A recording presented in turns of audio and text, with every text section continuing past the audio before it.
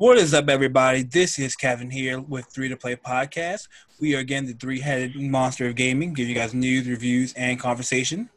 And today we are doing something a little different. We are now giving you guys our top 5 games of this past generation. And what we mean by this generation, we mean spanning from 2013 to 2020. We are on the horizons of the new next gen for PlayStation and Microsoft.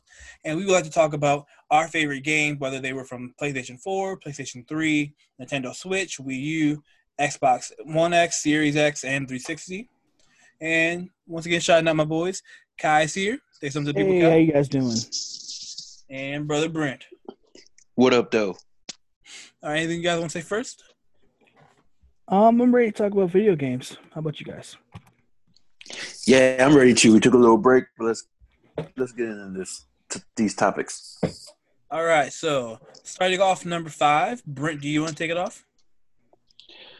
Yes, I will kick this thing off, and I think I'll kick it off with a bang. My number 5 favorite game of this gen. Everybody knows I'm a PlayStation head. I'm a PlayStation boy, at least for this gen, this current gen. We all know PlayStation has had a strong hold, a strong grasp on everything gaming. So my number 5, kicking it off right in that vein, is Metal Gear Solid 5. Oh, okay. Yeah, this was the first big game that really I played and got into on the PS4.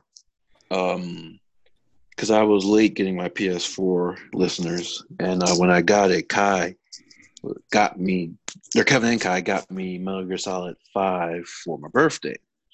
And man, you guys want to talk about like amazing graphics that are still to this day like amazing. It has a stealth gameplay that is still unmatched, in my opinion. You know, we have a whole bunch of games trying to add stealth mechanics and stealth elements to their games, but you know that Metal Gear Solid is still tops, in my opinion, as far as stealth is concerned. You know, shooting feels great. It's a crazy Metal Gear because it was never fully completed. It's like 95% And- done, but it's good. Right. Yeah. Thanks, but Konami. Yeah, exactly, Kevin. But even, you know, to the extent that they finished it, still was able to make it to my list as like in my opinion, one of the generation defining games for PlayStation. Might be getting slept over or looked over and slept on now because it's kind of getting kind of old now, and because they couldn't finish it. But in my opinion, this thing deserves its regalia and should be right up at the top if you're talking about any sort of, especially stealth-driven games. Kojima, you know, storytelling just at its best in this thing. I can just still think back to some of the missions that really stick out in my mind. This is just great. You know, I remember being in that damn basement where you had to kill all the people, the soldiers, and they weren't fighting back. What was it? Because it was a They were sickness or saluting something. you, and Yeah. you were playing the They were Metal Gear affected. Peace Walker theme at the same time. Yeah. That game was just Oh, so man. gripping emotionally, like especially as a long-time Metal Gear fans like us. For those who may not know, Brent introduced us to the Metal Gear Solid games, and I reintroduced it to him with the end of the Metal Gear Solid 5, which is fittingly the Yeah. end of the series. You're right. Hopefully. Metal Gear Solid really has a big place in my heart, especially 5, purely just off of like the game itself was just so different and unique. Like, it was like the way they took on this open world, more a case of, hey, here's this big open world. You have these number of missions to do with them how you want. You want to disable this comm box, disable the comm box. And then you want to shoot one guard and alert the other ones to send them on a panic craze while you hide in the bathroom and watch them all freak out. You can do that. You wanted to start kidnapping soldiers left and right and placing weird deployable snakes and to have them record and make voice lines for them to distract your enemy. This game kind of lets you tackle any mission any way you want, and that freedom of choice really makes it stand out to me. Yeah, definitely. I remember like the first time I realized that you can play sounds from the holotape that you the walkie-talkie, the MP3 thing that you have. I remember I was being chased by a soldier. I hide in the bathroom and play the shitting sound, and it actually worked. And I thought that was genius. Like, okay, that's exactly what I needed from this game. It's just so like beautiful. Like And I like how, like, even though most games wouldn't dare do this to you, there's no hand holding in Metal Gear Solid 5. As soon as you crawl through from the hospital and you're at the steps, it is just there's no controls. You just do whatever you want to do. I remember I tried to tackle the guy with a square where you just lunge forward, and me and him just fell down the steps and I got lit up with bullets. But definitely, this is a game I feel like even if not Metal Gear fans should be playing. It's just that good of a game. Yeah, and we can't forget Quiet. Quiet. Yeah. Yes. Also, man. one of my favorite things I just want to throw out there before we finish it off. Someone actually went out their way and actually was on the PlayStation 3 servers to disable all nukes in the game and actually achieve world peace. Did y'all got to watch the video yet? Yeah, I saw that. No, I still haven't seen it. Well, it's honestly incredible just seeing how Kojima planned this out, and there's a full-on cutscene. It actually gives you a lot of kind of terrifying statistics on the number of active nukes in the world currently, and it's basically just explaining to you how dangerous this is and how kind of crazy this actual situation is in real life that we're dealing with, and him trying to make people find some type of peace in the world is very interesting. I want to say shout out to those PS3 users. Yes. Also, I just forgot to mention this before I leave Metal Gear Solid 5. The speech Kaz gives, though, why are we still here just to suffer? I know it has been memed to death now, but my God, that was probably one of the greatest cutscenes I've ever experienced as a player. Because the game is called Phantom Pain, the Phantom Pain, and his Phantom Pain is physical, just like your hand is. So not only is he blind now, he's missing both an arm and a leg. So it's just, it was just far too deep. And I just feel like that game had superb cutscenes, superb voice acting. It is a damn shame they did not do Kojima right. We didn't get the full game that we expected. Mm-hmm. But yeah, shout out to Metal Gear Solid 5.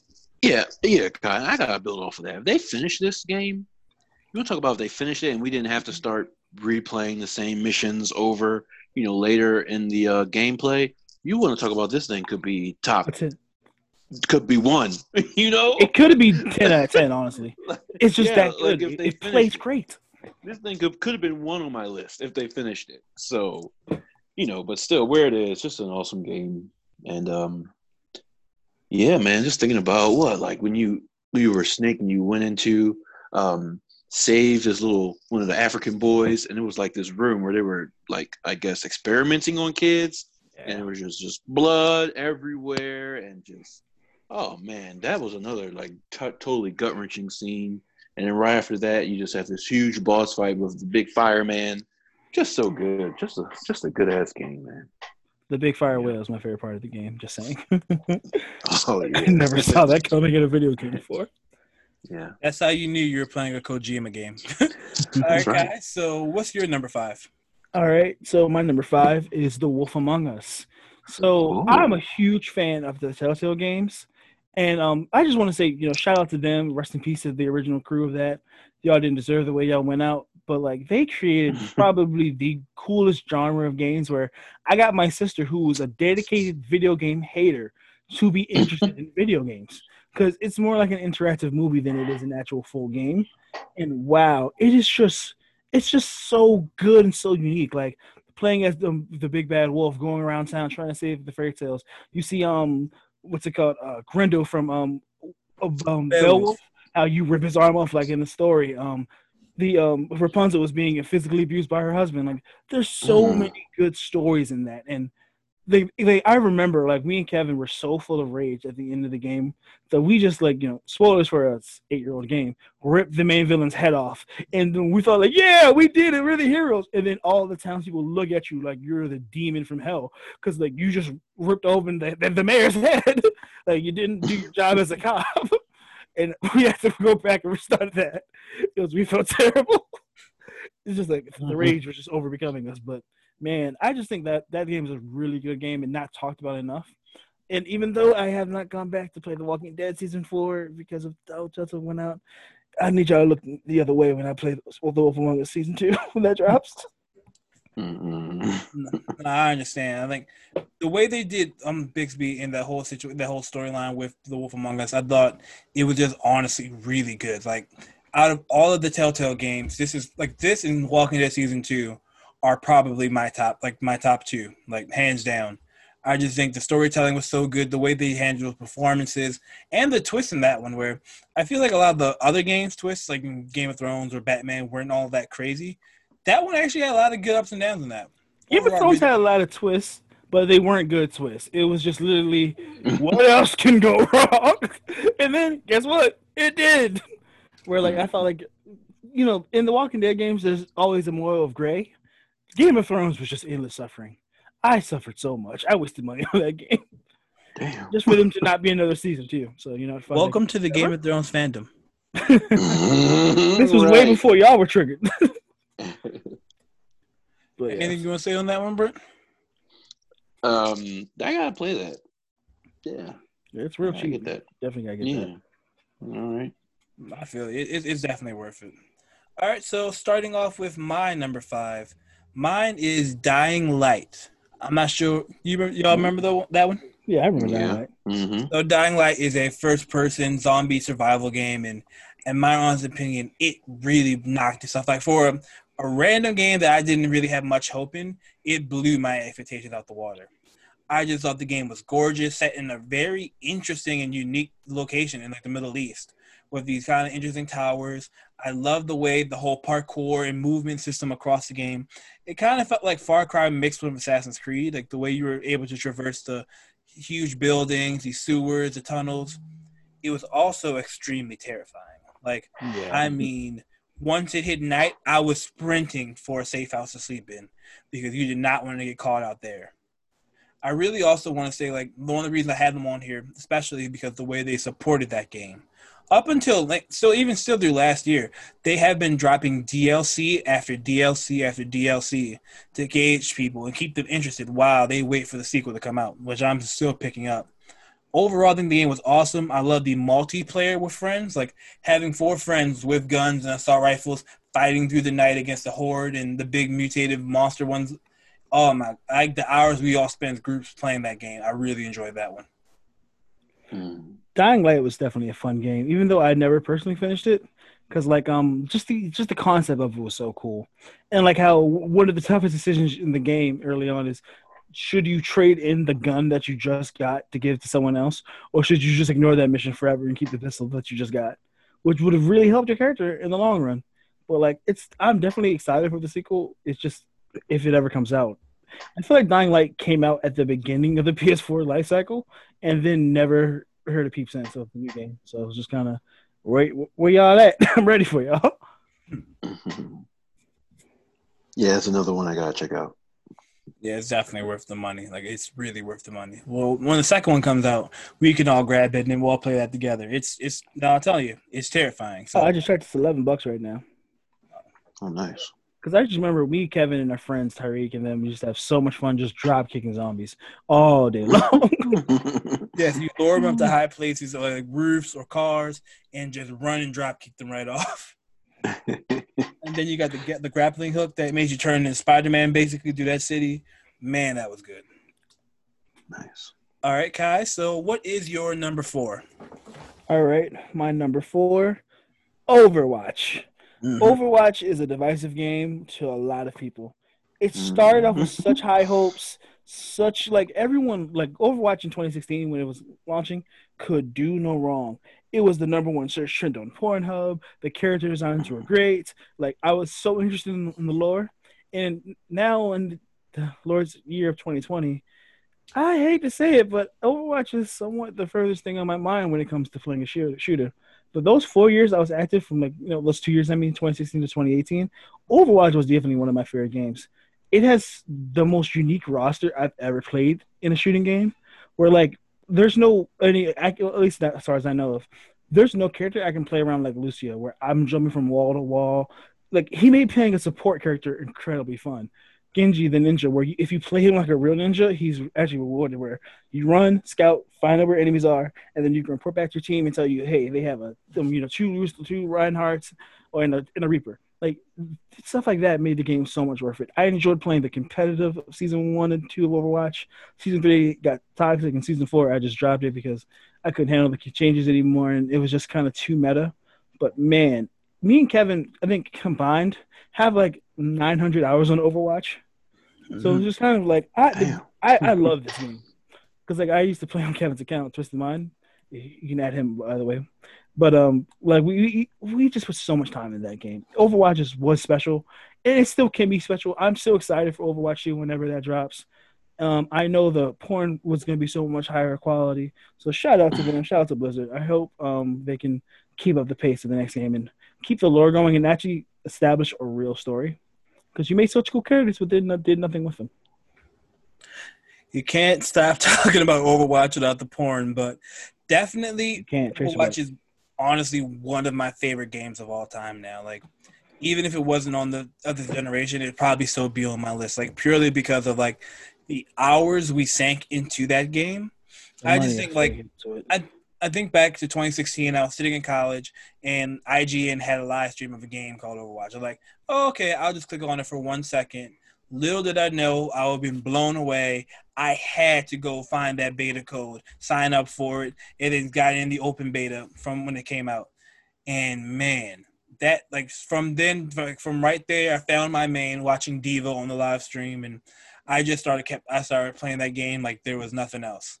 It kind of consumed our 20, like when I started really playing single player games was around 2017, 2016 when Overwatch came out. We pretty much stayed up every night playing it. I was in Facebook groups, making friends with people. Shout out to people like Boss that we play games with. Like, we were just playing as many hours as we can, competitive, arcade, quick play, just for the fun of it. I've learned almost every character that was in like the first 3 seasons of the game. It's honestly just God tier. I know you were saying with the story mode not being that well, but I think they did a lot when it came to actually fleshing out the world and their characters. Where, yes, a lot of these shooting games have cool designs, like whether you're in Hyperscape or Valorant or things like, or Rainbow Six Siege. But where is actually like the lore to the characters? I think Blizzard knew they were onto something when they started making those shorts. And those shorts are, in my opinion, one of the most important things to Overwatch, where you get to watch, for example, let's say your favorite character was Mei. You get like, I don't get why she uses the ice gun. What's her backstory? You don't really know much about her. But then you watch a 10-minute video explaining what happened to her, her friends, and why she joined the fight. It's awesome. And they're free all on YouTube, and you can watch them at any date. I think they did a really good job with those type of designs choices to say, like, hey, we can make characters fleshed out and give you a reason to stay involved in this world, whether it's offline or online. Yeah, definitely. Overwatch is fucking great. Yeah, I just recently got into Overwatch. Finally listened to Kevin Kine, bought it. And, we already have had a few crazy and fun Overwatch moments. I feel what Kai said. He said when it comes to shooters, Overwatch is one of the last one he thinks about. But I can understand that because there's a few other ones, I might go to first.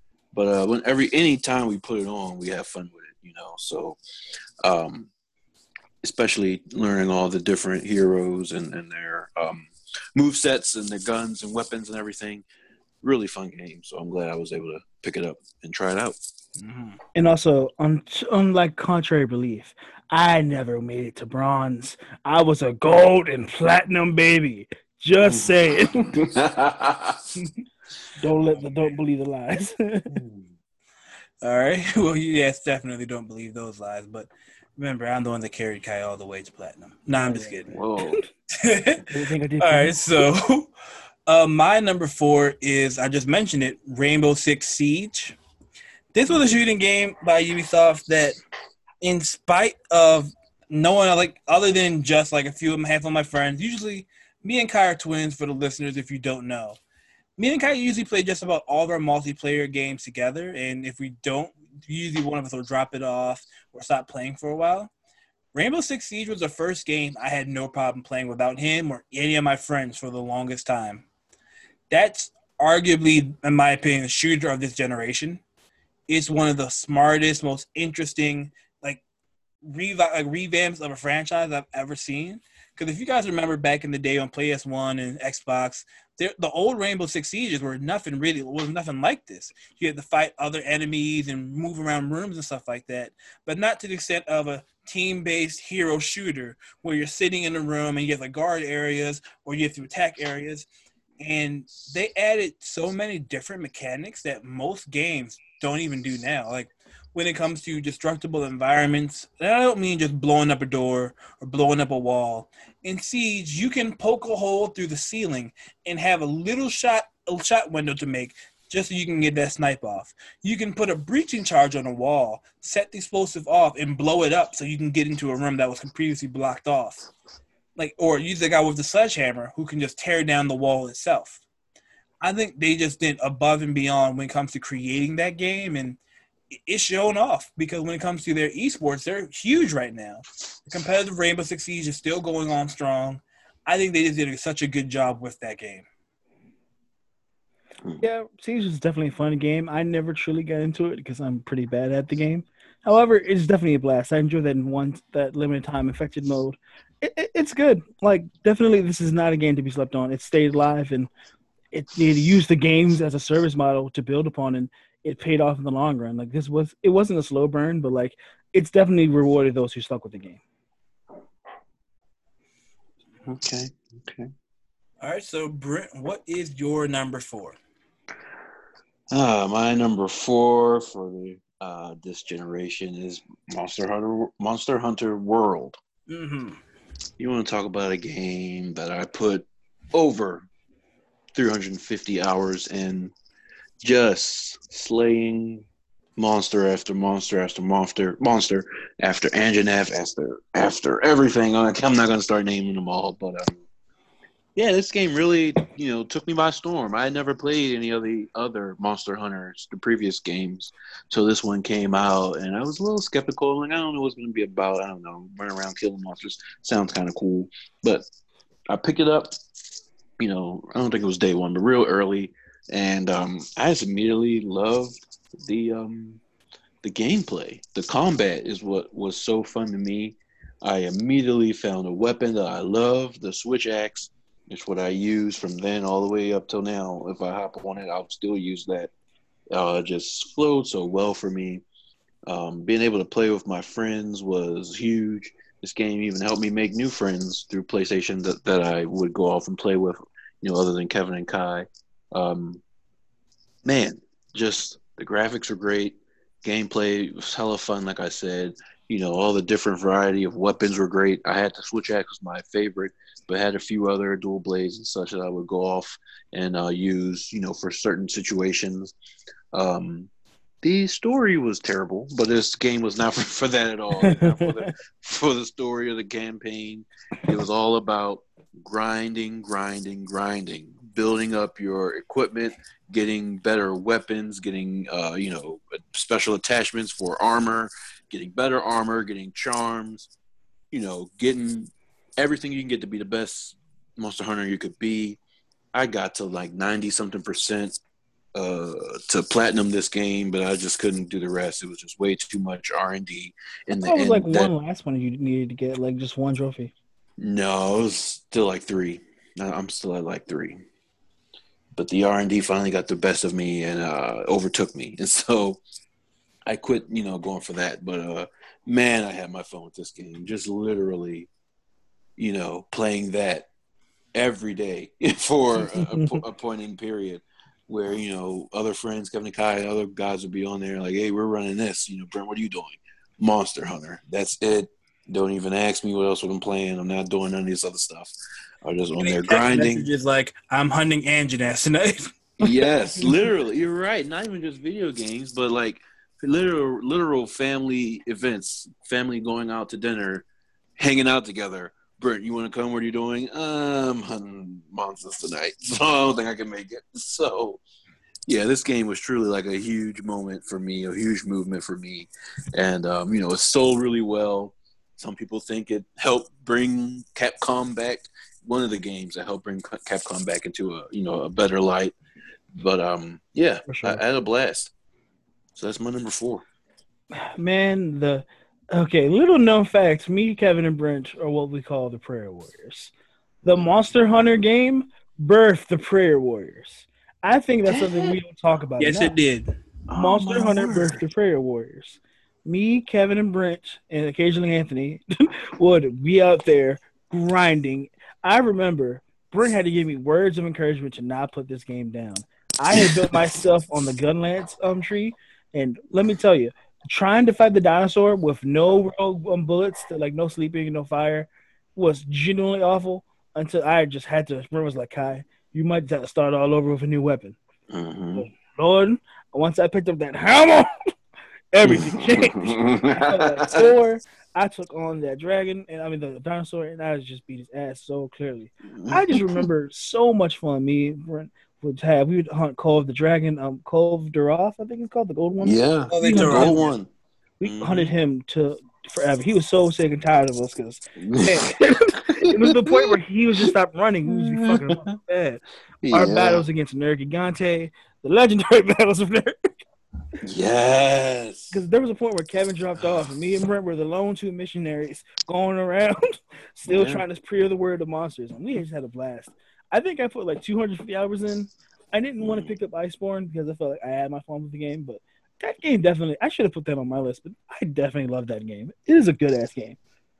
Fucking Devil Joe and Beetlejuice or The Bezelgeuse, that's what it was. Yeah. Arc tempered Bezelgeuse Oh. was terrible. Man, there were so many moments like that, guy, like brought forth by the creative monsters that they had in there. They just made it just a fucking blast to fight. So yeah, that game's will hold a special place in my heart. And as the runt of the group when it came to Monster Hunter, I agree where this game was good. Like when it came down to what a live service game should be, I think it outdid Destiny. It outdid the Division. A lot of those games in that field where I always felt compelled to go after these monsters where I don't feel like going through a dungeon in Destiny. I don't feel like trying to go just through another sewer tunnel or just fight in certain areas in the Division. This game had me hooked. It had me wanting to go back to fight the Subikula Yaku to get the stupid rock out of his hand, get his armor, or to get his outfit. Or I just wanted to get certain monsters outfits just because they look cool or because their weapon was better. And like Adam, I went through multiple weapons. I went from the dual swords to the what was he called? The lance where it mentioned with the gun lance with the bugs on it. Bug Knight, Yeah. Bug Catcher, yeah. It was just a solid game. The glaive, the bug glaive. Insect glaive, Yes. I'm sorry. Insect glaive. There we go. Huh? So another thing where like you may not know, Brent or listeners, me and Kai first started with Monster Hunter Ultimate on the Wii U.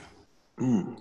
We were so turned off by that game. I almost swore I would never buy another Monster Hunter again. It's just like that game was a DS port to the Wii U, and that shit was ass. It was so not fun. We had everybody to play with.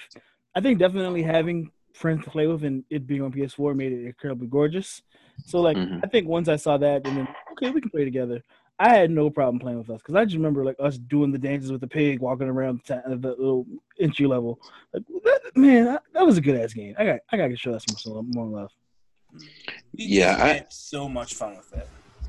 I haven't got to the point, listeners, when Kevin and Kai were done with it, they're like, oh, yeah, bro, we done. We're not getting on that no more.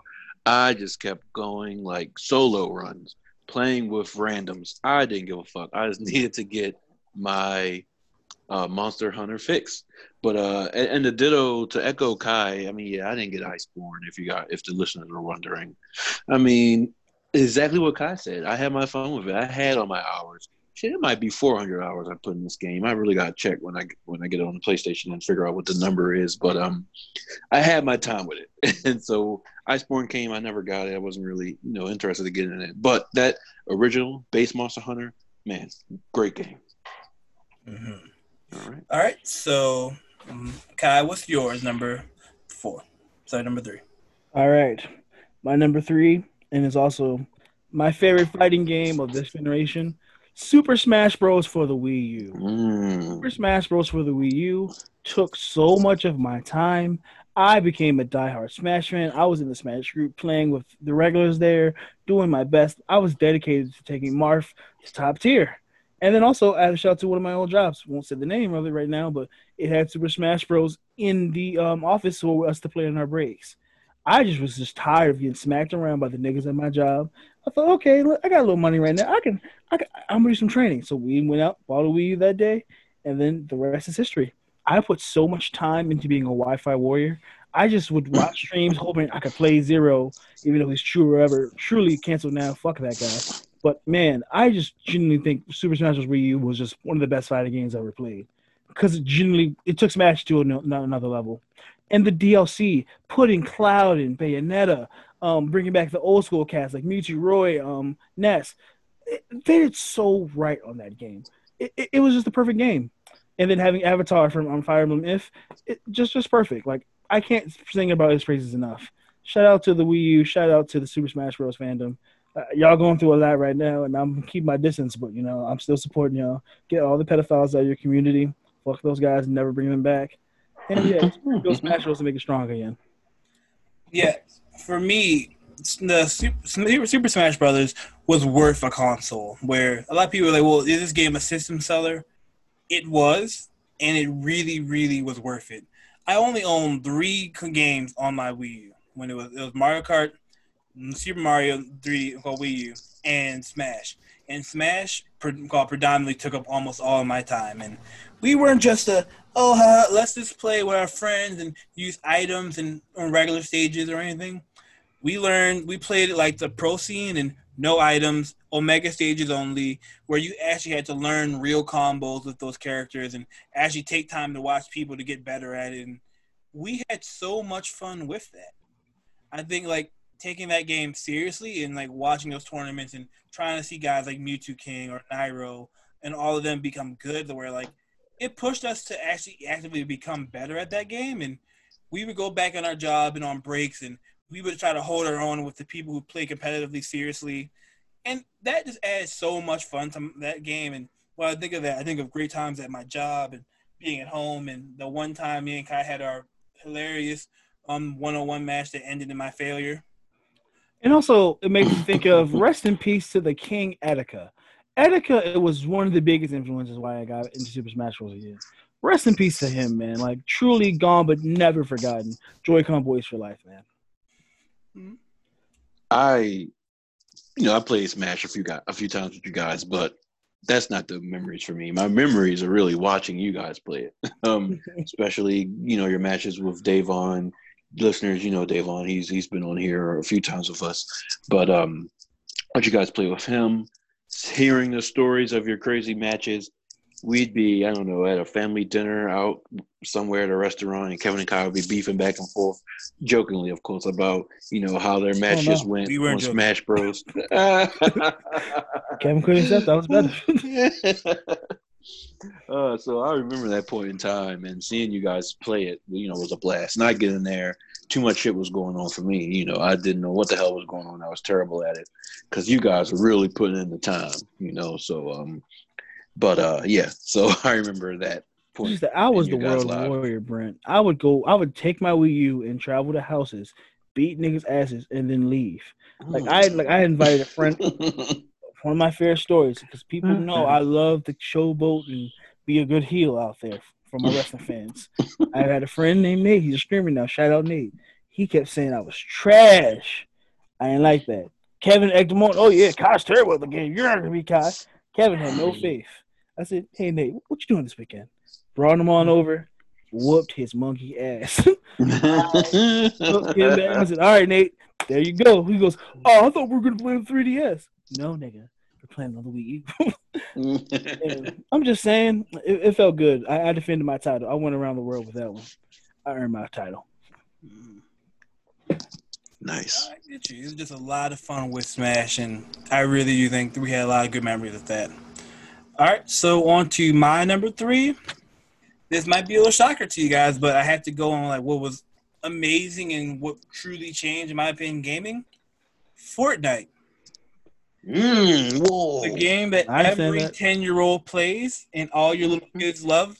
Fortnite, in my opinion, is not the most revolutionary game, but they have one of the best success stories in gaming.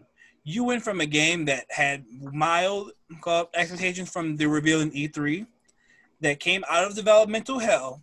They had a weak and very subpar launch with Save the World Edition that took another game style and ran the ball with it.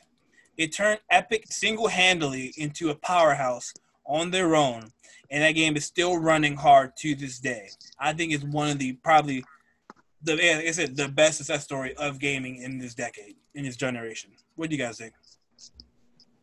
Fortnite was sold to me as a tower defense game, and I bought that, and I had a blast of tower defense. Little did I know I would be playing the juggernaut of the gaming industry. It literally made the battle royale genre famous. Like, PUBG and H1Z1 came first, yes, but Fortnite just said, "I'm Jordan, flu game Jordan right now. I'm taking on everybody." Fortnite is on my honorable mentions, but wow, from having collabs with not only DC, Marvel, various Star Wars, Borderlands. Like, I can play as Harley Quinn. Brent can play as a Borderlands Psycho. Kevin, there was even a mode where you could fight Thanos in the game. Travis Scott. Travis Scott. Travis Scott concert. Wow, I forgot about that. Like, what an incredible game! I only dropped off Fortnite because the skill gap became way too high for me. I ain't gonna lie. I had watched my, at the time, 8-year-old cousin build a skyscraper in seconds when I could only do a wall. So yeah, I really fast. I had to hang up my jersey. But definitely, Fortnite was incredible. What a good time. Yeah, Kevin, I don't hate that list at all. I don't hate Fortnite at this position at all. Like, I understand what they did, and I understand their place in the gaming realm or community because man, like, you're right. They didn't create battle royale or anything, but they took that idea and they ran with it. They made it pretty much what it is today, in my opinion. PUBG out. Yeah. And not to mention, it looks, especially if you look at it now, the color, it looks great. The colors pop. We're just talking about how the graphics on this game are great. The draw distance is incredible. Yeah, it's still strong, running strong to this day, has a whole bunch of players. Like, we just brought up, they had a Travis Scott concert not too long ago. I mean, building, I never got a hold of it, and I can barely shoot niggas on these games. But so building it was a whole nother problem for me. I never got a hold of it. So that's why, similar to Kai, I kind of put it down as well. But, I mean, I can still get on there and have a whole lot of fun, So I understand, Kevin, why you put it there. I also want to put out putting it up on there, yeah. I also want to put out there, after the Travis Scott event, I had my one win and my return to Fortnite, where I completely just walked into a win, and I just want to throw that out. But I also don't want to miss, they also have some of the best in-game events in gaming as well. I don't want to admit that. Yeah, like we said, just recently with the Travis Scott concert, they've had a Logic and Marshmello concert. They've had a premiere of a Star Wars trailer inside of a video game. There are regular things where they change their map, where in some games when they update, they'll do a little trailer. Oh, where we've removed this area, we're going to add this new feature in. Fortnite, you play the game, and at 12 o'clock, or whatever time it happened, you got to watch a rocket ship that slowly got built over the past few months in game, launch up, create a hole in the universe, and suck you through. Created a whole new version of the game that changed. Do you remember when half the map just disappeared? It just blew up. Exactly. Fortnite went through so many changes, man. I remember when in the first weeks of Fortnite, the first few days, actually the first day of Fortnite, me and Kevin found each other in the Battle Royale because there wasn't that many players besides the founders. And I remember how cool it was because we were walking around together like, I had never thought we could do something like that in this game. That will never happen again. There's way too many players. But it just kind of shows like that 1 in 100 chance that Fortnite came from like literally being joked on for like this game sucks to $1 billion industry in like a couple of months, in like a year. Yeah, that was Fortnite. And we also just can't admit how much fun we had with the game and our big wins, losses, and Brent, I had to bring this up. Brent's old nickname when we played Fortnite. Listeners, if you don't know, at one point Brent was referred to thoughts and prayers because he felt that he didn't help. There were many times where Brent he's now better. He now holds his own. He can fight with the best of them. But there was times where we have shootouts, and Brent would watch us from windows or the houses that we built and not fire the gun. Which, if we could only clip those and turn them into highlights, that would have been definitely on the highlight list. You listeners, I mean, I could refute it, but I mean, now I know the true tea. I could give you excuses, which I will give you some. But me, I took a break from gaming. You know, guys, Kevin and Kai will tell you. You know, in the beginning, we were young. I helped get them into gaming, all that good stuff. But then I had stopped for a few years. I missed the whole PlayStation 3 thing. I didn't own one. Came back for 4. So as I come back, battle royales and shit are going on, and you know where I came from, we had online gaming, but not to that extent. Like these people on these games, these kids nowadays are beasts, and so everything's moving so fast. I really felt like an old relic, a dinosaur at that point when I was first coming back. So I'd be like Kevin and Kai in a battle. Come on, Brent, we need your help. And I'm looking around like, where y'all at? Where y'all at? I can't find y'all. I can't find y'all because I'm still in the building that we were looking in 10 minutes ago. Y'all moved on to the next area or outside now. And yeah, you're just getting slaughtered and massacred and by the time I see you, I am just looking in the mirror. I mean, out the window. And it's all too late. This is all too late at that point. So, yes. Also, Fortnite, stop stealing dances from black people. Cut them some checks. Just saying. Like, you ain't getting off because I'm being nice. Well, I don't think I better with that though. yeah, I know they wasn't. They give credit now, but they ain't cutting no checks. I couldn't. Y'all make $1 billion a year. Y'all got this. Yeah, you right. All right then. So Kai, since you were just talking last, what is your number 2 game of this generation? All right, don't judge me for this. Hold up. I don't think I give my number 3. Oh, I'm sorry. We're on number 3, right? Yeah, I apologize. Okay. That's okay. My top 3, you guys, is so tough. Like these games are so interchangeable, and excuse me, even up to recording tonight, I was making changes to this this top 3, and like I can still see it changing moving forward because just depending on my mood, depending on if I'm leaning towards gameplay, depending if I'm leaning on towards story, you know, it can change. But this is how I cemented it for now. Excuse me, I'm sorry, huge buildup, and I'm choking up. My throat is dry. Take a sip real quick. All right, number 3, you guys are going to be surprised to hear, is The Last of Us 2. It's my number 3 game, favorite game of this generation. Oh man, where do I begin? I'm not even going to go into all of the problems in the beginning with the leaks and the bombing of the people rating it, all of the hate, death threats. Oh my gosh, all that stuff. I'm going to stay away from that. I'm just going to focus on the game. To me, this is my list. This is how I felt. I went on this journey with Ellie, and then I learned, and I met Abby and Lev. I met, and I was just blown away. Same old great gameplay from the first Last of Us, with a few tweaks here and there. Especially with Abby, she's such a big brute, so she can just kind of manhandle people and monsters in a different way that really Joel and Ellie couldn't. So pretty much the same fun gameplay. Graphics just elevated to the next level. Amazing story, amazing characters. Just a journey that I won't forget very soon at all. I'm going to remember this journey forever, really. The way the writers, took you with Ellie and Joel, characters who you love, I still love dearly, and will love dearly forever because they made those characters so fleshed out and so well written in the first game. So you come in loving these characters, and you go through that traumatic shit that happened. I guess it could still be spoilers nowadays, but you go through the traumatic shit that happened with Joel and everything. Then you meet Abby, who you absolutely hate, and then you start going on her journey, learning more about her, learning what Joel did to her family, learning her feelings, and then kind of come at the end with the battle between Ellie and Abby. I just think it was really well written.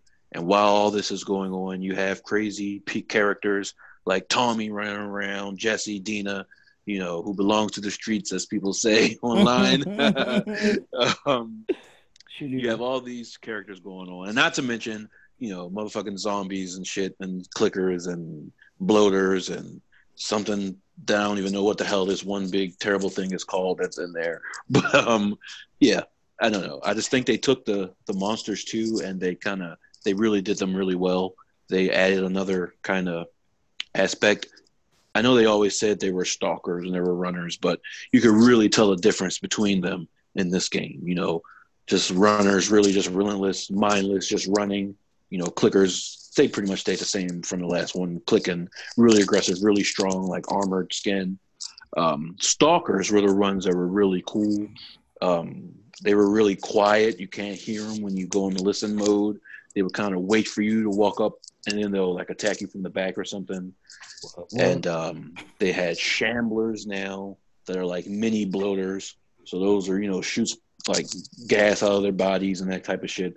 Bloaters were beyond aggressive and mean and just relentless in this game. Oh man, that scene where you run into a bloater in a flashback, your first bloater in this game, you're Ellie, little younger Ellie, and you're with Joel in a flashback, and you fall through to this basement like area, and the bloater is in there with you. What a great scene, a great boss fight that was, man, and still provided moments of terror. Fuck, this game could be number one as I'm talking about it. But I'm keeping it at 3, of course. But I just had so much fun with this game, and I loved at the end, Ellie almost.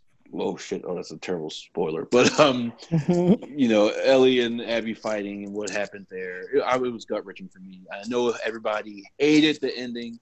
Everybody except me, especially in our group, everybody hated the ending except me, and another friend of ours, Davon. But yeah, I just saw where the writers were going. Neil Druckmann, whatever his name is. I saw the vision, and I'm with you. Number 3 favorite game of this gen. Now roast me, you guys. I'm not going to roast you for enjoying the game because the bits and pieces I saw of it, I usually think I don't like The Last of Us viewers roasting me for that, but I respect the game and I respect the teams behind it. And the game is beautiful for one, probably one of the best looking games I've seen. Oh yeah. Before. And especially like it may not be running at 60 frames for a second, but like, woo, that game looks buttery smooth. Hardly no crash. I never saw a single crash. Any stream I've been in, no hardcore glitches, like no falling through the geometry, nothing like that. They made a good game, like well polished. The set pieces in the game, like when you play as Abby, although as much as I'll say is like riding on a horse, that had to be like one of the most visually striking things I've ever seen in the game. And there's so much going on in it, and I really wanted to see like, hopefully this YouTube channel Follow Boundary Break gets a video on it where they can just show you what every single person's doing in that scene because there's just so much going on through it. And say what you want about the story. Naughty Dog tried something different. It may not have worked well, but they pleased a lot of people. I was only disappointed that they left out the main component of it, like multiplayer. Because if the game had multiplayer, like how do I feel about the game or not, I feel like we'd be running some sets right now. Oh hell yeah! But I won't shit on The Last of Us too much. We have a review of that coming for y'all very soon. But I just want to say I'm happy you enjoyed the game, Brett. Thanks, Kyle. So, while I have my reservations about the game, my complaints about the game, I still enjoyed the game immensely. It's not that I ever hated the game. I just had a lot of complaints that I felt were valid. Felt that they did drop the ball, but that does not take away from getting to point A to point B with that game. It's amazing. From the gunplay, while there are some things where people say, oh, they didn't innovate enough on the gunplay. Yes, but what the gameplay that you actually get is phenomenal. From the gunfights to the stealth to these weapons that they give you, like there's something about crafting a pipe bomb, placing it there, just that to go off, everyone to run to that side, so you can throw a Molotov at them, and then you have another pipe bomb in another area that the dog was going to go through. Like the way that they let you set it up like a chess game was great. The set pieces, like we're talking, come to certain boss fights when you're fighting mini spoiler in the hospital, is terrifying. The game literally turns into Resident Evil to a point. And I can't love imagine the game for that. With no ammo. I just feel that that they went out of their way to make a great game. Yes, did they not hit the mark, in my opinion, when it comes to narrative-wise? Yes, but does that take away from the hours that I had enjoying that game? No. overall, I think the game was great. It's definitely worth the $1. Do I think I'm going to look back on this the same way I did the first one in 10 years or 7 years now? That's for time to tell. But for right now, it is a great and enjoyable game. I really do love The Last of Us 2. Also, I just want to say I have never seen or even thought of in a zombie game punching zombies to death. Like, because like the compilations I would watch of that would be fucking hilarious. Just truly Mike Tyson level 1-2, like it just like crushing over her feet. Like I'm all about that, but it's just kind of funny where the game is so serious, but at the same time you're fucking comboing zombies to death. Yeah. Like I made shit on it, but it's all in good fun for the most part. And I really appreciate you guys. And I'm talking like I'm a fucking developer of the game, which I'm not. But, like, I mean, I just really lose my mind because of how much fun I had with the game. Just hearing people say, oh, it's a 5 or, oh, it's a 6. This thing was trash. It was terrible. I didn't like it at all. That stuff just really blows my mind. But a lot of that's cap, man. I do feel like certain parts were trash. Don't get me wrong. But I can put my bias aside to give a fair critique of the game. You know what I mean? Mm-hmm. Yeah. And that's hard to do, truth be told. Yeah. So, but to wrap this up, and I appreciate, Abby as a character, how they kind of did that with a woman, made a big, strong woman who wasn't just a strong woman like Lara Croft strong, but they took it to a different level that I've never really seen in a game, like a woman that really looked like Macho Man Randy Savage or something. That's actually really pummeling people. Huh? That's actually like a really good point. Because most people think when they think of like a muscular woman in video games, they think maybe a girl with like toned arms and that's tall. They don't think like an actual like women can become serious bodybuilders. Like look at China in WWE. Yeah. But like she looks like a example. China. Like she's big and strong, and there's nothing wrong with that. Like it makes sense because like you're not gonna just sit there and you wouldn't be like super stacked with like an Instagram baddie. If that's how you would probably want to work out and be able to survive. The whole theme of the first game was endure and survive, right? So to survive, you probably would start doing some push-ups. Surprised Ellie was looking kind of slim, but it's just refreshing to see a different female character design like that. Shout out to Naughty Dog for that. Yeah. Go, Kevin. I'm sorry. No, I agree. That's all I want to say. It's really a shame there's a whole bunch of fragile men out here who, couldn't handle Abby as a character because of that. Just total bullshit. Yeah, genuinely, if you were put off by her design, you're just a coward at this point. Yeah, it's fucking ridiculous. Like, grow up and look at real people in the real world. Not everyone looks like, your fucking anime waifu. Get out of here. And this is coming from a guy with an anime waifu, okay? And speaking of anime waifus, Kevin said I was going to go next. My number 2 pick from the 3DS, Fire Emblem Awakening. I genuinely love this game. I bought a DS for the sole reason of that and Pokemon X. And let me tell you, I ain't barely touched Pokemon when I was playing Fire Emblem. I played that game at least 40 times. Because I wanted to do all the routes. I wanted to see many girls I can marry and how the dialogue was. And, man, it's such a good-ass game. There's genuinely no flaws to it. It is such a good game. And I would say, why can't Nintendo just port those games to Switch? I would play Fire Emblem Awakening so many times over. The score, like, even in the DS, this music in the game is so good. Like, to me, like, it's one of the most iconic soundtracks of a game I've ever played. Like, if I can turn on like ID or If anytime, it's just so good. Like, the gameplay is phenomenal. This is what I want from a turn-based strategy game. And, like, the characters in the game are fun and relatable. Like, Robin feels like he has a personality. Like, he's not just like a deadpan person. Like, he has guts to him. And it's just really cool seeing like characters that like, let's take the dark evil mage girl Tharsha and let's have her talk to happy-go-lucky evil wizard that want to like murdering people. And then they had their child, and then their child's like really weird, fucked up. And it was just kind of fun. Like, it was cool meeting your kids in the game, and you wanted to see each combination. Like, let me put Chrome in with another girl so he's not forced to marry, the random princess in the game. So it was just really cool all around, and definitely it deserves a spot in Smash. I don't care if Smash fans say, "Oh, enough sword characters." Fire Emblem is here to stay. Okay, just saying. I bought amiibos for this game, man. No, I agree with that. I think for what they had in the limited hardware that was on the DS, I think they made use of that game really well. Like the sprites were nice, the combat was good and rewarding. It really made you sit here and think, okay, I need to move the archer at this location so he can shoot, and then the swordsman behind that guy will be able to follow up because of that crit I'm going to get. Like there was so much thinking and planning when it came to that game. They really hit the mark. I think they did a phenomenal job making it. I got really enwrapped in the world, the characters. I found out characters like, okay, this is my favorite girl, this is my favorite guy, this is my favorite team I want to use. And it was worth it. I think they just did such a good job in making you invested in these characters, want to fight for these characters. And when you lost these people with the permanent death saves on, you felt terrible. Especially when they make you go through the end of the game and they tell you, Tharja died here. Marth died here. Faye died here.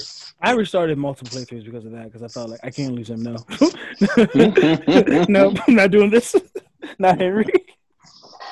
Because it really felt that way. Because you got attached to these people, and then you cared about them and the way they played. I thought it was so important to have these players like that.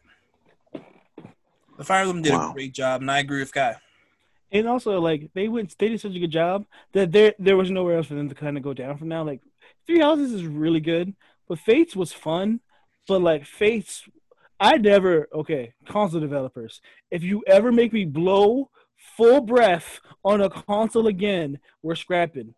Because I'm not talking about I'm talking ugly spit flying on my DS because I have to cool my waifu off after her bath. Never do that again. That is a terrible feature. Just saying, like, oh man, I know we got some degenerates here, but not like this. I've never had a DS, never played this, but I heard so much good things about it. So, yeah, Kai, I understand. I can see. If it ever came to Switch, I would let you borrow my Switch for it. If you like old school RPGs, it's right up your alley, man. It really is. All right, so moving on to it, my number 2 is a game that, though I don't play as on the regular, as hardcore, it's a game that I just have to say I love and respect. Tekken 7. Tekken 7, in my opinion, saved fighting games again, where in the case of fighting games had that big drought in the mid-2000s that Mortal Kombat was kind of carrying. They did again with Mortal Kombat 9 and DC, but Street Fighter did a good job with 4. Then Street Fighter started to fall off when it came to Street Fighter X Tekken, Street Fighter 5, and Marvel vs. Capcom Infinite. The one game that truly, in my opinion, put fighting games back on the map was Tekken 7. Good ass Tekken. It's arguably, like, since Tekken 3, the best Tekken game. Tekken 5. Again, like, arguably, the way the game has been played, the way it's being supported, I've never seen, like, Tekken usually does not make it farther than more than, not even, they got one season pass in Tekken 2, and that was it. That was a free update, too, wasn't it? Free update, I'm sorry, with more characters. This game was supported out the ass. It's been put on such a major way that we're getting major tournaments in the Middle East.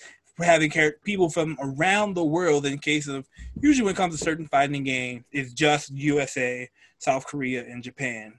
It opened up to South America, to the Middle East. It put Tekken and fighting games back on the map.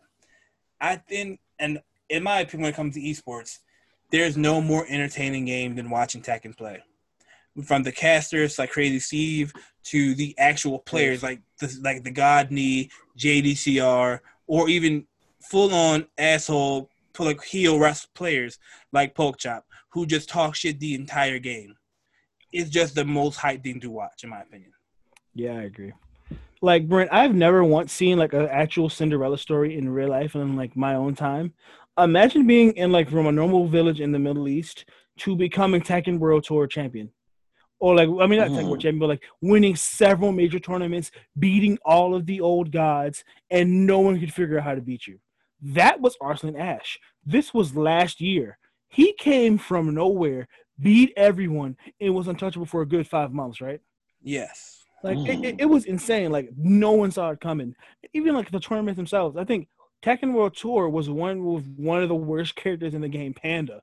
where like there's a funny video of the creator going like, "Panda, really?" So Yeah. it's kind of like this is like, even though I look, Tekken 7 took out my favorite character, Baekdo-san. If they ever toss him in, bring back my old Oppa from Korea. But this has just been so much fun to watch. Like, I'm terrible at the game now, but just I watch rest in peace Evo. But I used to love watching Evo every year to see the Tekken tournaments because it's so good. Like, Kevin got me into watching Tekken again. So shout out to Tekken 7, man. I may not be loving it, but it's got Noctis in, it's got Geese Howard, Akuma. Like, oh my god, how many It's more a who's characters who in fighting games as well. Like, we got Capcom versus SNK 3 in Tekken. Fucking Harada did that. We also have Negan from the fucking Walking Dead, which is on paper the dumbest inclusion, but he's one of the funnest characters to play. His stage, Brent. You just gotta see his stage and it's the trailer for it. You know when Glenn died in The Walking Dead, they set it up like that. Oh, no, yeah, I've seen it. I've seen the trailer, and it was pretty awesome. Tekken 7, man. And that is my number 2. Just love Tekken 7. Can't wait for the rest of Season 5 to get revealed this fall. Just a god tier game. Good ass Tekken. Shout out Leroy. All right, Brent. So what's your number 2? All right, like I said, these top 3 are very interchangeable. They go back and forth. But number 2 for me is The Witcher 3, The Wild Hunt. Whoa, the DLC, not the full game? No, it's the Wild Hunt. No, it's I love the Wild Hunt with the DLC. I'm sorry. No, DLC is Blood and Wine and Hearts of Stone. Those are the DLCs. But man, you guys, like from like a narrative point, like story writing, I've never seen a game with writing like this. As far as the main story and side quests that were just so riveting and just thought-provoking, and side quests a game that just made you want to do as many side quests as you could do because of the writing. I always remember the Bloody Baron. His story was just crazy. It was so good about him and his wife, his daughter. They died. And then, he sends Geralt to go find out what happened. Geralt keep coming back, giving him pieces and pieces. And then the truth comes out about what really happened. Bloody Baron's he was abusive to the wife and everything.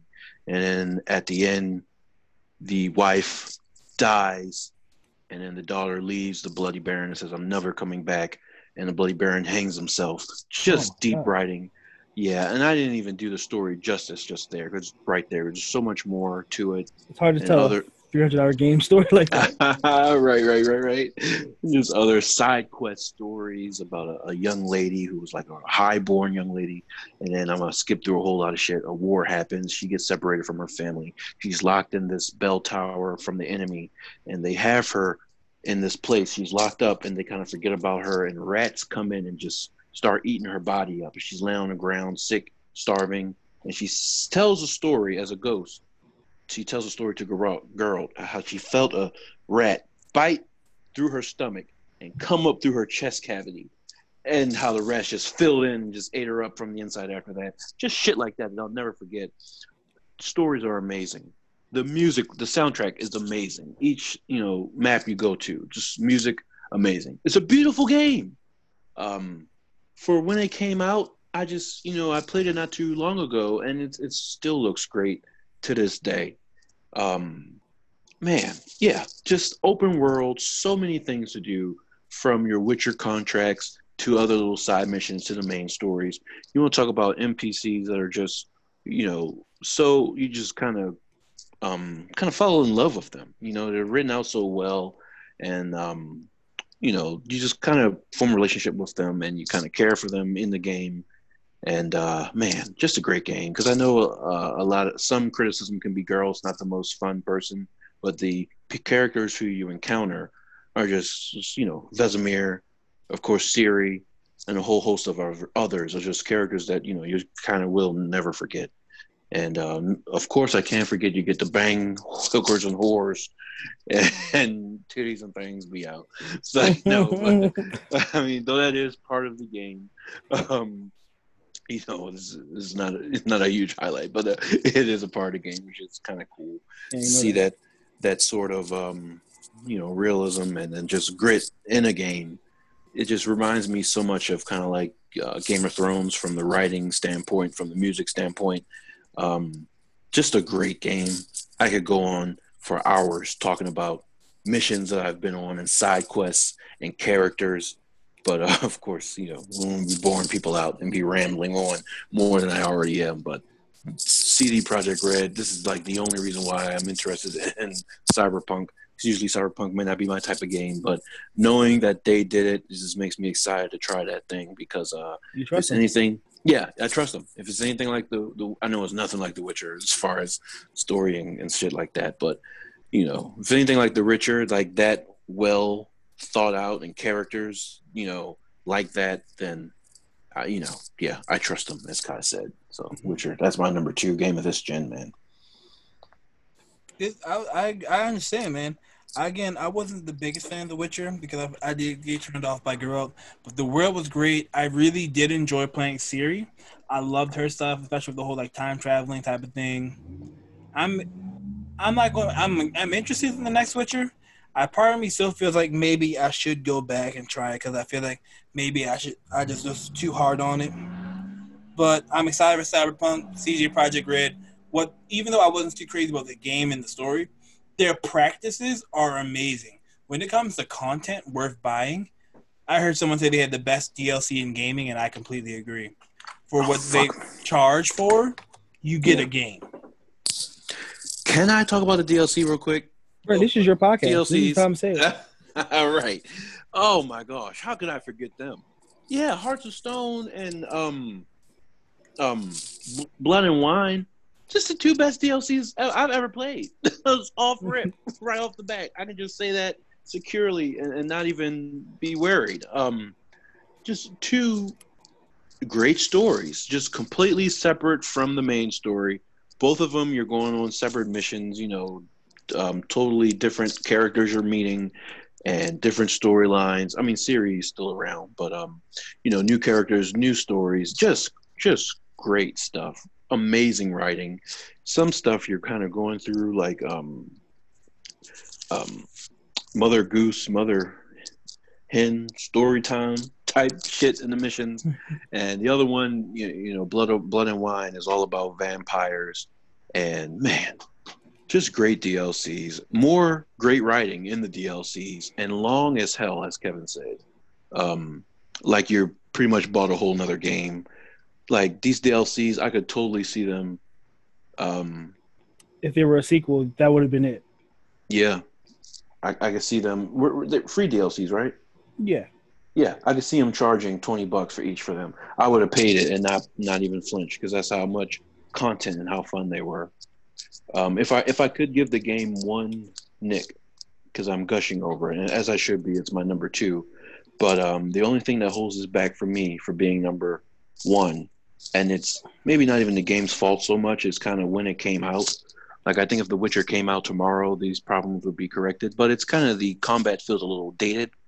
And I think that's just because of the year it came out. That's how games played combat wise back then. But if you kind of play that in some of the other, what do you call them, hack and slash? Yeah. Even though it's not really a hack and slash, really. I would say action RPG. Action RPG, yeah. You play some of the newer ones compared to that, and you can see the gameplay, the controls are a little more modern and where they should be. And you can see the influence from The Witcher on it, right? Right. Yeah. You definitely can. Yeah, so they kind of built on The Witcher and, made the controls better. But The Witcher, of course, is kind of like those ideas first, created and kind of put out, which is fine. But that's the only thing. The combat, can be a little dry at times just because of, I think, the time it came out. But as far as story writing, and still is good combat. It's very solid. Don't get me wrong. But if you put only 300 hours in for a reason, right? Right. Yeah, but if I compare it to newer games, then that's where I can give it a knock. But yeah, really great. It's another game where I'm considering going back to get the platinum for it. I just got to see how hard it is on Death March because I heard that's going to be a slobber knocker right there. But yeah. Yeah, great game. I've always heard The Witcher was incredible. I just couldn't get into the gameplay of it, but people still talk about The Witcher to this day because it's that good of a game. So like it's kind of past the test of time. Like most games only have like what 6 months, 7 months in the zeitgeist of people's memory, but people still argue about how The Witcher 3 is the best game probably of all time. So I definitely understand the love for it, Brent. Yep. Kevin? All right, Kai. So you're number 2? I already did my number 2, I believe. Let me check. Oh yeah, I already did. Fire Emblem. Yeah, so my number 1. What's your number 1? All right. This is gonna sound like a surprise, but we're doing something different at the end of this. I don't know what it could be. I'm trying to think. Persona 5. Oh fuck me! I know. Literally took over. I want to say a very casual Persona fan. I have not beat the other the original trilogy, but I've beaten the later in life trilogy, which is Persona 3, Persona 4, and Persona 5. Let me just say, Persona 5 is probably one of the best games ever played, and it is my least favorite of the Persona series. Like they innovate so much on the gameplay. Like it's like probably it's a great story for the first start. The characters are fun and memorable. The game, even though for me, like to some it's not that good looking, but to me it's absolutely gorgeous. It has the best menu system I've ever seen in any video game ever, because it looks so cool. Everything about it is animated and full of life. The opening sequence is done by the animator who worked on Yuri on Ice. It's like this beautiful ice skating sequence with amazing music playing in the background. The soundtrack overall is just perfect. It's nice, vibey, really jazzy setting. It's really lo-fi at times. And then they can turn up and like the themes of that game as I'm replaying through the story again, like when I got to Futaba's arc and Rivers in the desert and starts playing, and then you hear the story about how she blames herself for her mom's death, and that's why she became a recluse and shut in and never left the house because she was so tormented on how people would blame her for killing her mother, even though it was never her fault to begin with. It is just a deep ass game, man. Like Persona just touches on so much dark stuff, and like where they tackle things like sexual assault, prostitution as a crimes in Japan, like the overuse and misuse of power from the quote unquote adults because they're kids, but from higher up authorities, like political figures, kind of like what we see in real life. Because if you don't know this, like a couple of years ago, South Korea was shown to be run by a shadow government, and Persona touches on things like that in the game, and it just kind of shows that and how it's just kind of captured all of the fans of now in the world. Everyone just says, I love the anime. Can I jump into Persona 5 now into the game or can I play Royal? It is a must-play on PlayStation. It is probably my favorite JRPG that came out this generation. Not this generation, but this console generation, I would say. It is just so damn good. I implore everyone to play it. And if you don't play it, at least listen to the soundtrack, because that soundtrack is worth a listen. I agree completely. Persona is still one of my favorite franchises. While I did not finish the game, that does not mean I did not thoroughly enjoy that game. I put over 70 hours into it. You put 90 hours in. Yeah, by the time I had gotten to the end, I was maybe 2 castles away, but at that point I feel like I had gotten all I wanted of that game. It's a strong game. It's so much fun. It had one thing that I can truly say about that game compared to others, it has its own personality, where I feel like a lot of games fall into these samey graphic styles or art styles. This game was not afraid to go off on its own, to do its own thing, and I really think they did that. Like when it comes to these characters, when it comes to their art style, just the aesthetic of red, black, and white, having being the primary colors of that game, it's just so good. It's so stylish. It's perfect. It's a great game. I really do love it. My only downside was the cast. I felt like they were a little too, in my opinion, cookie cutter for anime characters. They felt like more like tropes. But to a lot of people, they really enjoyed it. So, hey, I'm probably the wrong one here. But again, the game was awesome. I do love it personally. It was great. I can't. $20. Please go play this game. Mm-hmm. Yeah, I mean, Kai's been wanting me to play it for quite some time. So maybe one day. Maybe. Hopefully. All right, Brent. So what is your number 1? Yeah, I have no idea what Brent's could possibly be. I think I know what it's going to be, but I'm willing to just be wrong. Are we really there already? Okay. Dun, dun, dun, dun, dun, dun. I'm not going to do the music. The listeners know. God of War. Oh, my word. Where do I start with this game? Actually, I know exactly where to start. Boy. Combat. combat. Combat with a side of combat. Gameplay. Before I get into the graphics, before I get into the story, the music, the writing, all that stuff. Combat. Perfect combat from this gen, in my opinion. Can't get no better, you guys, in my opinion. Listeners who've played the game, I'm sure you know. Um, um, Kratos, axe that he can draw back with his hand. Just so, I mean, like Thor, like I just gotta say it, but it's with an axe, and it's just so fun and it's so smooth and it feels so great.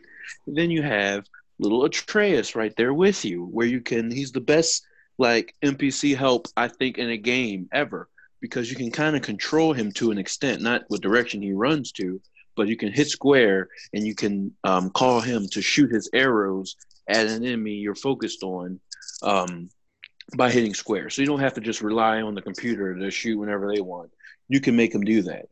And his little arrows kind of like stun the enemy and cause damage as well. So it can be like a lifesaver and a very big help. Because while they're stunned, then you can come in with your little combo with the axe and go off. And just when you're having so much fun with the axe and the Atreus, with the arrows, and you're just mastering that, then of course they bring in the chains of Olympus. Is it blades or chains? Chains. Thank you. Chains of Olympus. And my gosh, these things go off and they're just unforgiving. It's just so smooth, like butter, swinging these things around. And you can switch so easily back and forth between the axe and the chains. And so you have Atreus shooting arrows as well. Oh, my word. Like, just so much fun. Just destroying enemies is just amazing.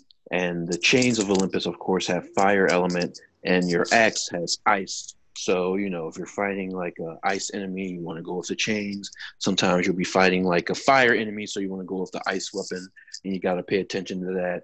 Atreus has different type of arrows that you want to switch back and forth between that do different things. Just the combat, first and foremost, is what really propelled this game to number one for me because it's so much fun. Like I told you, the God of War has a little nick in its armor, in my opinion, with the combat, which is still fun. But when I compare it to this game, I didn't want to name God of War because then it kind of would have tipped off my number one. But if you compare it to God of War, which is a much newer game, and took advantage of all the lessons from The Witcher and other games like that, this thing is just on another level of combat, just perfect. And before I just gush all over the combat, which is great, the story is awesome. I never played the old God of Wars, but Kevin Kai told me a lot about the story and how how Kratos used to be and how he used to act and, how that his backstory is.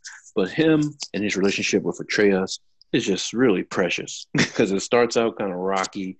And of course it goes and goes and it gets better along the way. But along the way, Atreus gets sick. Atreus really drops into depression and he's like, disrespectful to Kratos and our little other friends along the way. And then, just going through those growing pains with him is just really a good story. And Kratos is a mean and stern and like stiff type of father person who doesn't know how to get his point across well when he's fathering Atreus. But if you really think about it and listen to it, he's giving out good life lessons. So story is great. And then graphics.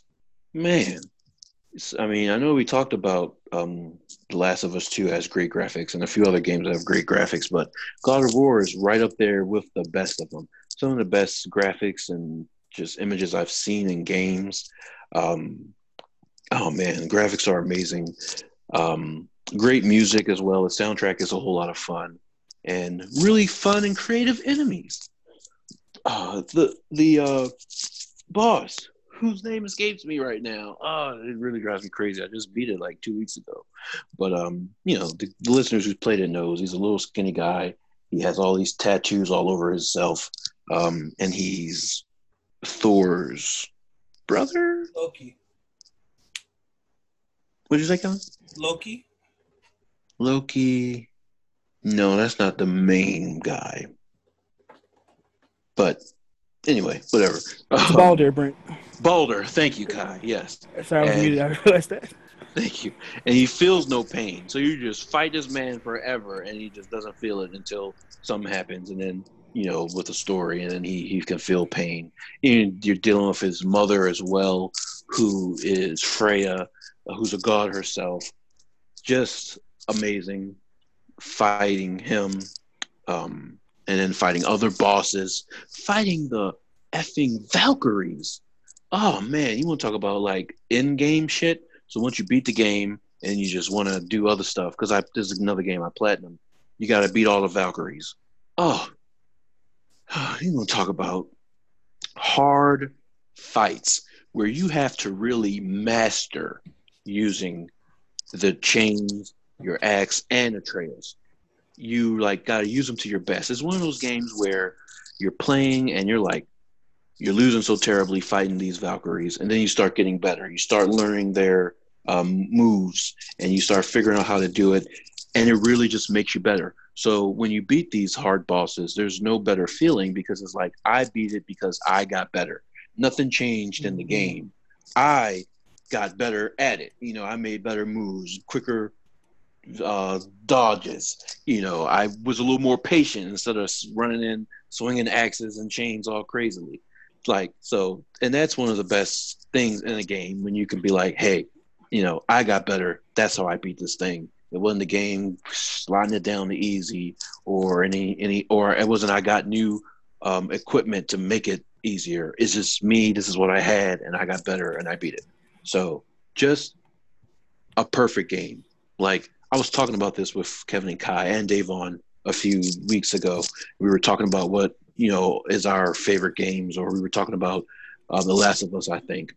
And I'm going to echo Davon, who made a very good point. When I put The Last of Us 2 up next to God of War, and I'll even throw The Witcher in there as well, I just always got to give God of War the little nod, just a little bit in the lead, because it's perfect.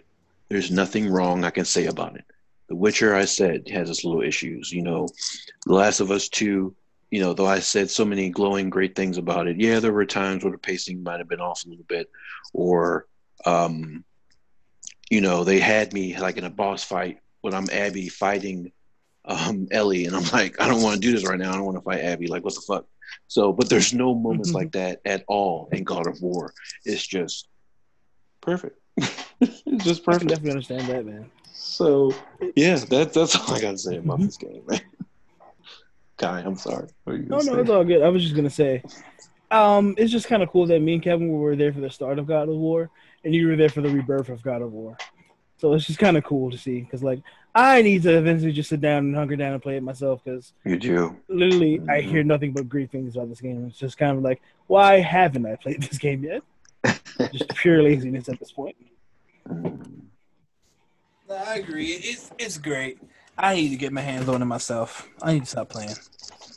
Yeah, you guys won't be disappointed. You won't. Oh, man. All right, Kai, do you want to talk about yours? I already did. Are you different number one? Yeah. Where am I, dude? I'm so sorry. All right, so lastly is my number one, which is, I'm pretty sure you might already know, Kai, but for listeners, Assassin's Creed Origins. Oh, my word. No, I understand that. When I say rebirth like a phoenix, this game took in my opinion, they were still selling well, but the reception was going down and the tables were starting to turn on the series. Around the time of Unity, Assassin's Creed started to fall. Syndicate wasn't good. The one where Unity was the one you could play multiplayer. Assassin's Creed was known as bug-ridden, boring, and repetitive. Damn. They were going through the works between the reviewers and the fans, and people were just no longer feeling the Assassin's Creed franchise. And Origins flipped that whole perception on its head. They said, all right, guys, you think we're doing a little too much? Everything's feeling samey and boring? We're going to overhaul the entire combat system. We're going to put you in a beautiful, completely removed from regular European world. We're going to set you in Egypt, send you back in time again. It's not just to the 1500s or the 1600s. We're going back, way back to an ancient times. You're going to play a heir to the hand to the pharaoh, a dark-skinned black male character with dreads, which is, in my opinion, one of the most interesting and dope representations of a character we've ever seen. Bayek was so much more than just a regular generic protagonist in the Assassin's Creed series, where Ezio was liked, Altair was liked, but when it came to characters like Connor or Edward Drake, no one talks to me about how good those characters were. On the other hand, someone like Bayek was so interesting because they finally added the dialogue system, and you could think and try to figure out how you want to handle things. Bayek was clever, he was smart, he was intelligent, he was vengeful, he was so well done. The combat, so well done. Tying your hand, instead of just using the random swords or spears and things like that, tying things to a shield, having a whole base combat system that plays more Witcher-like, was so interesting and such a big risk when they could have just been pumping out the same game over and over again. And I sung the praises of Ubisoft when it came to Siege, things like Watch Dogs 2. This is their, in my opinion, I like Odyssey. This is their magnum opus. Just walking around, trying to fight difficult, being the hand of the pharaoh, getting the interesting weapons, meeting characters like Cleopatra, figuring out who assassinated Caesar. There were so many different intricate things to that game. It's gorgeous. The world was great. I love finding every single piece of armor, battling the arenas. It was a great game. I believe it. The watching you play for years, I can understand that. The game is gorgeous. Bayek Asiwa is fucking dope as a character. Everything about it looks great, man. And like even like the historical mode they have in the game, where it just teaches you about Egypt, that needs to be like preserved in museums for children. You get to walk around the Library of Alexandria that they completely redone in their game, and you can just read books, like full-on books in the game. Oh, nice. If I was a child, I would rather learn about Egypt through that than anything other way possible. It's just a beautifully reconstructed Egypt. Like they did a great job on that. Yes, it's in my opinion. I'll say it like this: I got Horizon Zero Dawn and Assassin's Creed at the same time because I bought them both during Black Friday. I never touched Horizon Zero Dawn. I was like, okay, I'm gonna play a little bit of this game and then do half of the Horizon Zero Dawn. I never looked back. I have never looked back. Man, the one cutscene you showed me, where it explains why the hidden blade and why they all miss a finger. Because like in the original Assassin's Creed, you learn, I think it's like on the left index finger is gone for the hidden blade. Yep. And they explain that because in the game, by accidentally gets stabbed in his finger and loses it, right? It just basically the blade just goes up through his hand, cuts through his finger, and stabs the guy. So it's just kind of like from a mistake led a whole trademark that all of the assassins till like what I want to say Unity have, because that's just how they mark themselves. Assassin versus Templar. And it gave us the actual meaning, and it created the whole Assassin's Creed, the whole creed. Like we got to see the origin of the whole order to fight the Templars, and it's so awesome to see because I kind of felt like we would never get something like that. Honestly. Yeah, because something that is so throwaway that you would never even think about. Because like, truth be told, until I saw that cutscene of Kevin, I totally forgot that they cut their fingers off. And that was like one of the first things you hear about in Assassin's Creed, or the original one. Yeah, shout out to that game, man. That game was just love. I just love what they did with it. I'm still feeling a little mixed on the Viking game, Valhalla, but Origins, it's one of my favorite games. Yeah, Assassin's War does not look as good. Well, all right, guys. Is Origins the one where you play at the black guy? Yes. Gotcha. Odyssey is the one where you're in Greece, where you can play a male or female character. Right. Okay. Cool. All right. It's another one Kevin's been wanting me to get. So maybe one day still. When the price drops before PS5, it's definitely worth it. Yeah. Well, guys, that was our list of our top 5 games. Were there any honorable mentions that y'all wanted to throw up there real fast? Yes. I have a lot, so I'll just kind of go first. All right. In no particular order do I think these are honorable mentions. For one, PT. Fuck Konami. This could have been one of the greatest horror games of all time. Yes, we got Death Stranding, but I did not want to deliver packages. I wanted to be terrified. This was going to be Oh the my word. greatest rebirth of Silent Hill and everything. Resident Evil 2. We've been playing that as a family. All of us get together, well, pre-COVID, and been playing that. It has been incredible. Skullgirls, a fighting game that kept going, reinvented itself. Might have gotten into a little trouble with Mike Z recently, but man, what a great game. Sleeping Dogs. It was a successor to John Woo that I never wanted. That I never thought I wanted, but that game was so much goddamn fun. Mm-hmm. Injustice for redoing the fighting game story mode and making it actually worth playing and actually worth watching. It spawned a whole comic book series and everything. I have Fortnite down as well because reasons Kevin listed. And I should have mentioned this, put this on my list, but it was so hard. Devil May Cry 5. Oh my god, Devil May Cry 5 is a great return to the series. It made me want to go back and play the entire series all over again. I fucking love Devil May Cry.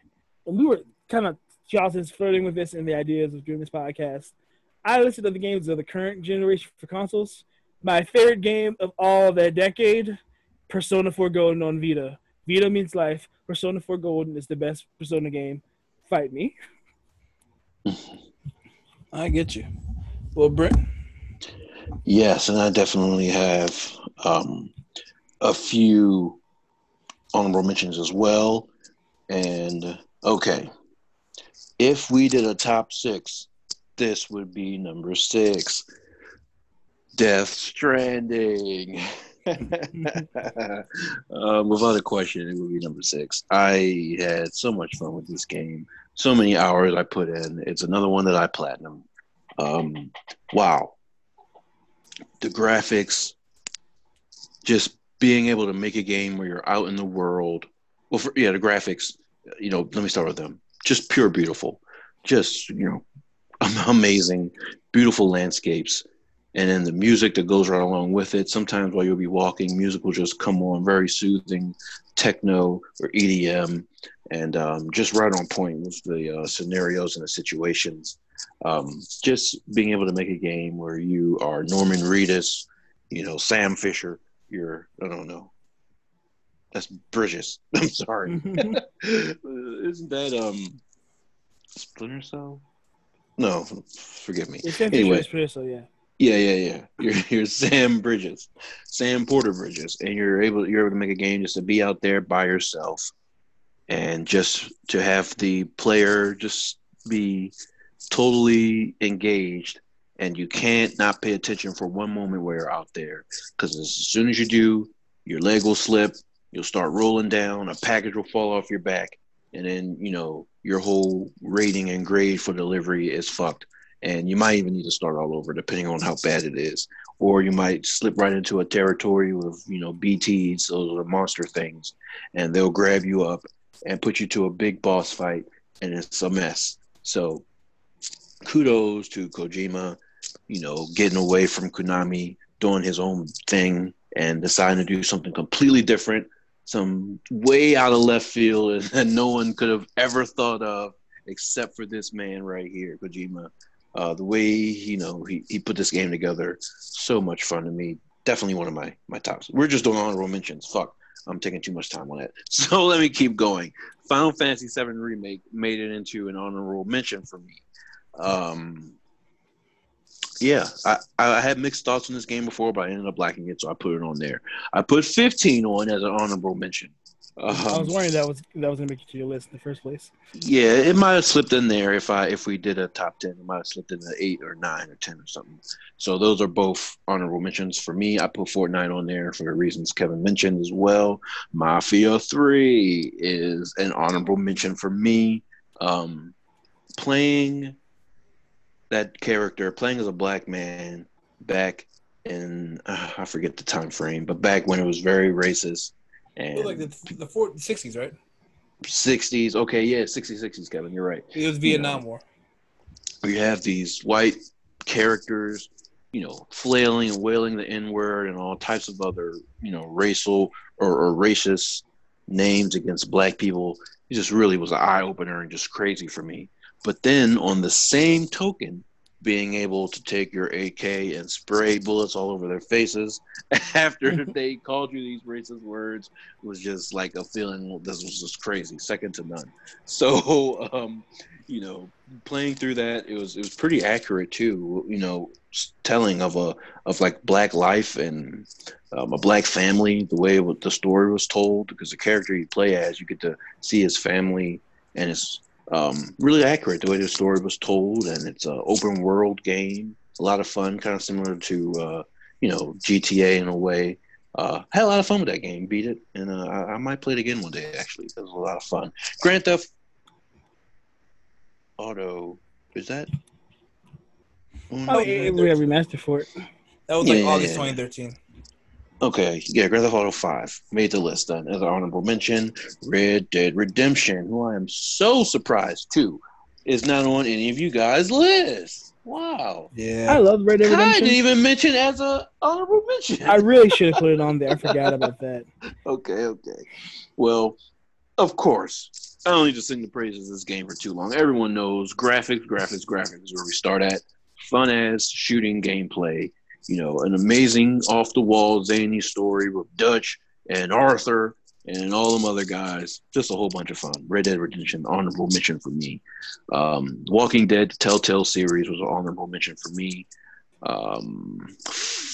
Fallout 4 was an honorable mention for me. Jedi Fallen Order is an honorable mention for me. I have so much effing honorable mentions. Last but not least, this is really new, but don't laugh at me, listeners. But I've been having so much fucking fun with this game. Ghost of Tsushima. I mean, it's an honorable mention. Yeah, because it deserves to be on there. Yeah, I think even though the game just came out, it's destined for greatness. Of course I haven't beat it yet. I'm not even halfway to beating this game, but just from getting into the world, how beautiful it is. Combat is so fun. Being a badass samurai is just amazing. I love the techniques, the way you can build your techniques, because you kind of start out and you're like, yeah, man, I feel like I'm missing something. This is limited. I just hit triangle, hit square. That's all I can do. But no, because you're just starting. As you're building, you get technique points, you build your moves, you get new stances, and then it all starts coming together. And you're like, wow. You get new equipment like the kunai and sticky bombs. You're like, okay, now I see it. I'm a badass right now. Yeah, it all comes together. It comes together so well. You start whooping people's ass, and it's like, this game is great. And I'm enjoying the story. Some hits, people said Jen is boring, but I I like him. I think he's just a really humble, a good guy, a good samurai, trying he's to just very noble, and that's just to a fault. What I mean? Yeah, to a fault. You're right, very noble. Just out here trying to avenge his uncle and his family and his island and all that stuff. So, Ghost of Tsushima, you made my last list, my last number as an honorable mention. Kevin? All right, so BioShock Infinite is one of my first honorable mentions. Just a fantastic game, continuing the series, tackling certain things that I wasn't even prepared for, like tackling the deal of racism, having to understand how slavery slaves are treated, introducing one of the best, in my opinion, assisting characters in the game, support characters, Elizabeth, super great, spawned a lot of great parodies. Just throwing that one out there. Kai, you're going to hate me for the next one. DMC Devil May Cry. I'm going to fight you in real life. While I understand why there is a lot of hate. Won't even fucking touch Devil May Cry 5. I understand why there's a lot of hate towards DMC. That is one of, in my opinion, the funnest hack and slash games I've played in such a long time. Great actual traversal with their platforming. Such a cool concept of having Dante having to use angel weapons and demon weapons that really made you alternate combos and freely try to chain together attacks. It was such a if it was not for the art style and the design choices that they made with Dante's appearance, that game would be a 9 or a 10 to me. But they bungled a lot of stuff with that, and I had to take some points against that. Brent, he's referred to as Dino. Dante in name only, okay? Yeah, that's how he's referred to in the Devil May Cry. Another game I want to bring up is For Honor. For Honor is a little game that could, again, Ubisoft again showing these games that, hey, we're going to support these games so long as the fan base is still there. It's a fun fighting game. It's a really different fighting game with the whole combat system being based on like sides and having to figure out what should be swinging from the left or the right. I think that was dope. They're still being supported. I think they're on their 5th season currently with this new one coming out. I want to say Watch Dogs 2. In my opinion, one of the most slept on games in 2016. So good. The first game left such a bad taste in everybody's mouth that I get why people didn't buy it. I was like, hey, he's a black main character in San Francisco and he's bright and colorful and not depressing. I'm going to buy it. And I was pleasantly surprised. It was great. It would have been, like, if it wouldn't have been for Assassin's Creed Origins, that one probably would have been my favorite Ubisoft game, to be honest, of this generation. It was that good to me. The next game I wanted to bring up is Dragon Ball Fighter Z. When I say this is probably, in my opinion, the best looking game on PlayStation, and what I mean by not by like God rays or things like that, I have never seen a series put the anime or the comic to life in anything. Like whether it's a comic book fighting game, like comic book game like Spider-Man or Batman or anything like that. Dragon Ball Fighters looks like you're watching the television show. It looks perfect. From actual frames they use in the TV show to the freaking blast and voice actors from the original cartoon in the 90s and early 2000s. I think it's a perfect looking game. It plays great. It took the place of a dying franchise and a dying style of fighting games and revived it. So you have to give them props for that. Mm-hmm. Another one I want to bring up is Soul Calibur 6. Again, bringing the franchise back. It was shaky on 4. We all thought it was dead after 5. And Bandai Namco came out swinging and hit it out the park with Soul Calibur 6. We played a long-ass session of it yesterday with Kai and my friends. I love that game to death. And the last one I wanted to talk about on here was, where am I? I might have deleted it by accident. But Dragon Age Inquisition. This is one thing that I think me and Kai both forgot to put on our list, personally. Yeah, definitely. This is potentially the last good BioWare game. If Mass Effect Andromeda failed, Anthem failed, this new Dragon Age 4 is all we have left from them getting sent off to the gulags by EA. What I mean is they'll end up like every other developer that has been under EA. And I'm scared to death. So Dragon Age Inquisition is one of my favorite RPGs of this generation. It definitely deserves the love it should have gotten. BioWare makes too good of games to be forgotten about. And essentially that was all of my honorable mentions. Anything else you guys want to say for this episode before we wrap up? I love video games, man. I want to encourage the world to play video games. Don't listen to Joe Rogan. Just do whatever you want. Do what makes you happy, man. Hell yeah.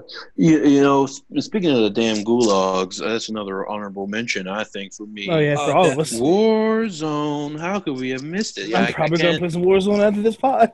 Yeah, I can't let this pod end tonight with this list without mentioning that, singing the praises. Like, you want to talk about bringing me to life in a first-person shooter, right, online joint like that, where I actually feel like I'm a good valued part of the team when we're out here, and having the idea of the gulags, it was just really innovative, a great idea. You die and you go into that one-on-one fight in the jail. A lot of good ideas in that Call of Duty. So that's definitely just building upon with Fortnite and Apex and all the other games that came before. Yeah. Mm-hmm. Warzone is going to probably be in my top 5 games of the year. Purely off of how much we've played that game and how much we've gotten out of it. Yeah. It might just be in my game of the year. I feel you. It's just so much fun, man. It's the perfect get in and get out. It's my favorite battle royale. It's so fun. Hands down. Until I play that JoJo one, and then the JoJo one will be my favorite. Well, all right, guys. And this has been another episode of 3 to Play Podcast. Never stop gaming, gamers. All right, guys. You have a good night.